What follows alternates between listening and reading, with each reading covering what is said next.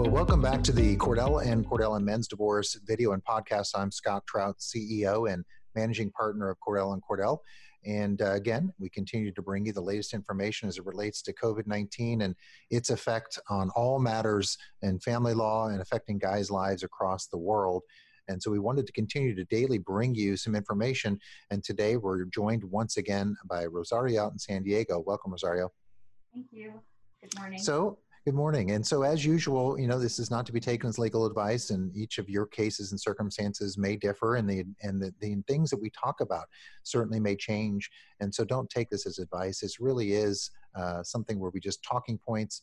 It's not one which we establish an attorney-client relationship. If you want to do that, we really encourage you to reach out to us at 866-DADS-LAW or log on online at CordellCordell.com, and we're available to have a consultation with you via telephone, virtual, using Zoom technology, which everyone or WebEx is now becoming a little bit more comfortable with. And so we're able to do that as well. And in person only where appropriate, and around the country, as obviously the standards differ from city and county and state.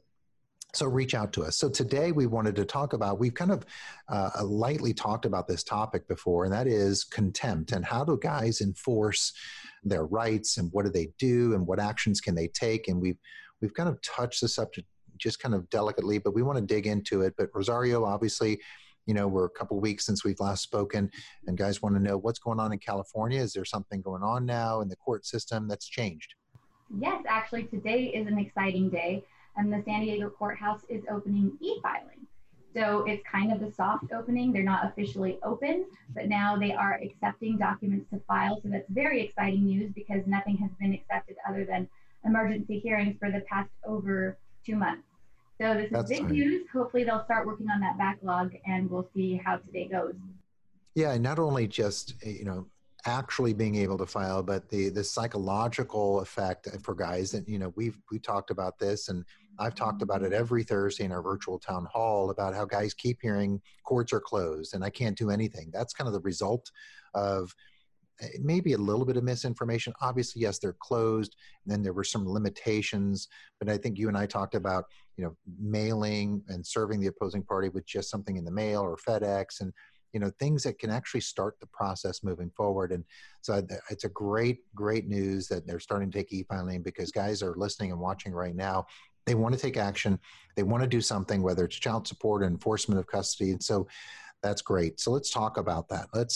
Now that we can e-file, there's a process for enforcing. There's a guy that's probably been denied custody. We've talked about it in the virtual town hall about guys out there that it's kind of the unspoken effect of COVID is that many guys just aren't seeing their kids. Their ex or their current spouse is using COVID-19 as an excuse to say, well, it's just not safe, or, your job puts the children at risk, so you're just not going to see them. And so guys just have been really scratching their heads figuring out, what do I do here? And contempt. So maybe you can talk a little bit about when contempt is appropriate to file, and kind of describe it in general, what it is, and we'll dig into that. So contempt of court is essentially a violation of a court order. So if you have been deprived of visitation, like we just discussed, then that means that the other party might be in contempt of court. And there are several elements that you have to prove in order to consider, and of course talk to your attorney to find out whether or not it's appropriate to file contempt of court. But it's just one of the remedies that you can use if you have been denied visitation. So the first thing that you need to do is make sure that you have a valid court order, because if you don't have a valid court order, then there has been no violation. So that's the first thing you have to do. Next, you have to know that the other person has knowledge of that court order. So for example, if the person was present in courts when the court order was made, then that's an easy proof. It often says right in the minute order who was present in court when the orders were made. And then you have to show an ability for that person to follow through. So, for example, right now, as you mentioned, the COVID-19 pandemic has caused people to think they don't have to follow through with visitation orders. But most courts have made an effort to show that the pandemic is not a reason to say that the current court orders are in a stay of any sort. Current court orders are still valid despite the pandemic, and also that the shelter-in-place orders make a caveat for saying that travel to exchange your child is essential travel. So those those items have been made clear by many courts in the country, yet people are still using this pandemic as a reason to withhold visitation. So it's important to make sure that you can show there is an ability to exchange your child, and the shelter in place is not a reason to say that there is no ability to exchange your child. Yeah, that's one of the messages that I don't think has gotten out very well. The UK, I was talking to our solicitors in the UK, and the UK government made specific guidance that exchange of custody, whether it's court ordered or not, is an exception to the shelter in place, and that I think that ignorance is not going to excuse it. And so I didn't know that, and I think it's common sense. We talk about the standard and is the willful, contumacious disregard, for the court's order, and that's this long, evidentiary standard. But I think clearly, guys are sitting there thinking, well, she has no good reason. I'm not in a high risk category. And even if I am, that I think is tenuous at best in terms of, if I'm in the medical field, I'm a first responder. We've seen that in Florida. Those 2 cases were overturned and where there was withholding. I got to believe that courts are going to look at this pretty harshly if a spouse is using COVID-19 without good cause. Let's just say the only one I can think of is a positive test by the parent or someone in their household or to someone in which they're exposed to, or they've traveled to one of those hotspot countries, right? Right. And actually, currently, we're a hotspot country, and that still isn't enough for them to withhold visitation. As you mentioned, Florida has some cases. I know that New York had a case where originally they had withheld visitation, and it also got overturned, saying that it wasn't enough reason for a parent who was a first responder to be withheld visitation. So if that's an excuse, it's not a valid one. Make sure that you're still following that court order. And like you mentioned, a willful disregard for that court order. I wanted to go into what you can do to start building that record so that it's easier when you do get into court, as we can today. And something that we have here in San Diego is that you can actually register each violation on the district attorney's website. So every time that you miss a visit, say you exchange every Friday, you can go onto the district attorney's website, and it's called visitation violations, and you enter the date, the day that the order was made, the child's name, and then you get an incident report number. It's just one more piece of evidence that you can show. And it also helps to outline each count of contempt, because every missed visit is a separate count of contempt and has its own consequence.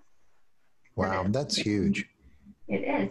And another thing you can do is just with a calendar, if you don't even get an opportunity to get on the website for some reason, keep an agenda where you're keeping track of each visit that's being missed, just so that you can start organizing, like I mentioned, each count, where the exchange was supposed to go, what the specific court order said, and what was not done. And that will help you to separate each count and show and outline what violation took place. For some dads out there, the coronavirus pandemic has become a pretext to limit access to their children. Other dads have been pushed out of key decisions affecting their children's lives. If you're one of those dads, Cordell & Cordell is here for you, as always, but with expanded services. We can meet you in person or by video conference on weekdays, evenings, or weekends. Our goal is to step up our service to meet your needs now.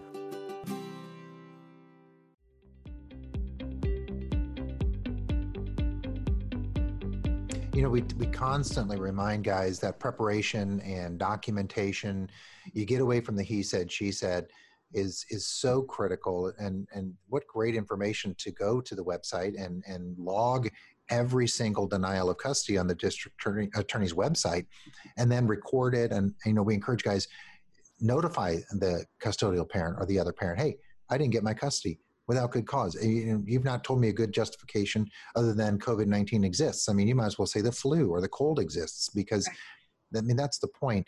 And other than that, I think that's continually preparing your case. And that's huge, in terms of information. Now, guys are thinking, okay, what does this get me? It sounds great. I'm interested in Rosario and filing. What does contempt get me? What is kind of the end game here? So the consequences of contempt are much greater than a regular case, because it is quasi-criminal. So what that means is each count comes with jail time and a fine. The possibility of jail time and a fine, it's up to the judge as to whether or not to put that person in jail, but that also gives more serious consequences than saying, oh, I'm going to take you to court. If you can say, if you don't follow this court order, you could go to jail, and then I'm going to get our child anyway. Sometimes it's just the thought of the possibility of jail time that could cause somebody to say, do you know what? This is serious. I'm in violation of a court order. That means that I could face jail time. I could face a $1,000 fine for each count, and go ahead and have your visit. But the consequences are much more severe. Nobody wants to go to jail. Can guys get their attorney's fees? You talk about a fine. Can they get their fees back? Yes, attorney's fees would be covered by the person in violation if you're successful in your contempt, and so that's another great remedy for you. And I remember, I've been doing this 27 years, and I've done this a number of times where guys have kind of missed out on a number of things. They've been denied physical time. They've been denied legal access to, participating in school decision-making. You couple that with poor choices by mom in terms of, kids are always late to school. And then we've stacked up those contempts and then filed ultimately a motion to modify to change custody because mom continues to defy the order. And then is that something that you can do, obviously, in California by using that as evidence later on? Yes, because you want the child to go with the friendly parent who's going to nurture and encourage a relationship with the other party. So if the court sees that there's a pattern of violations and a pattern of trying to keep the child from the other parent, well, then that's a huge factor in what the judge considers when awarding custody.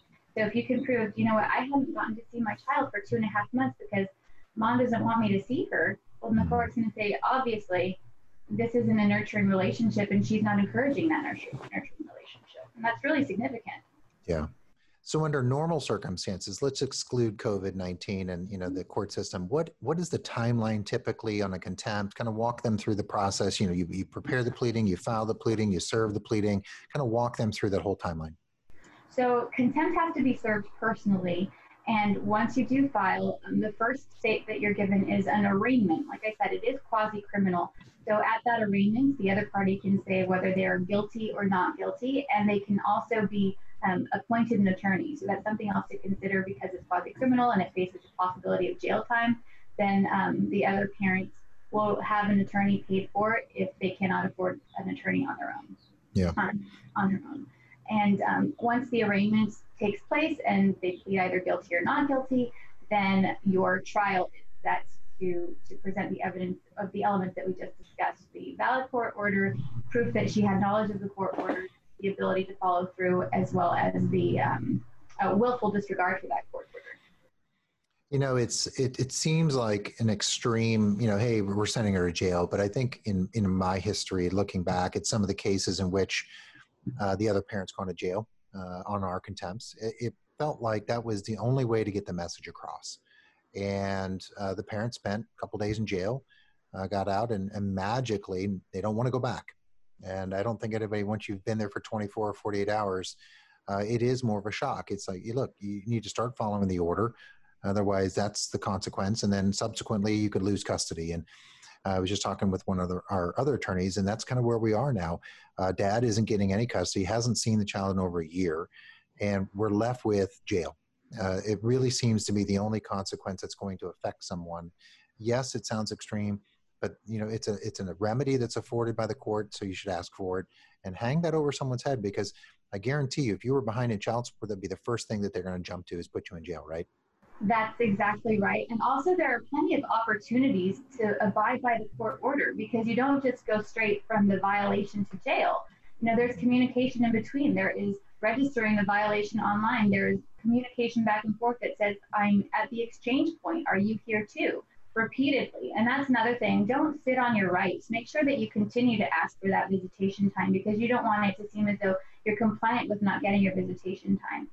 Make sure that you are proactive in getting that time with your child, so that you have even a clearer record and the violation is even more blatant. You can say, I texted her 3 days before, 2 days before, I called her on the day of the visitation exchange, and I still did not get to see my child.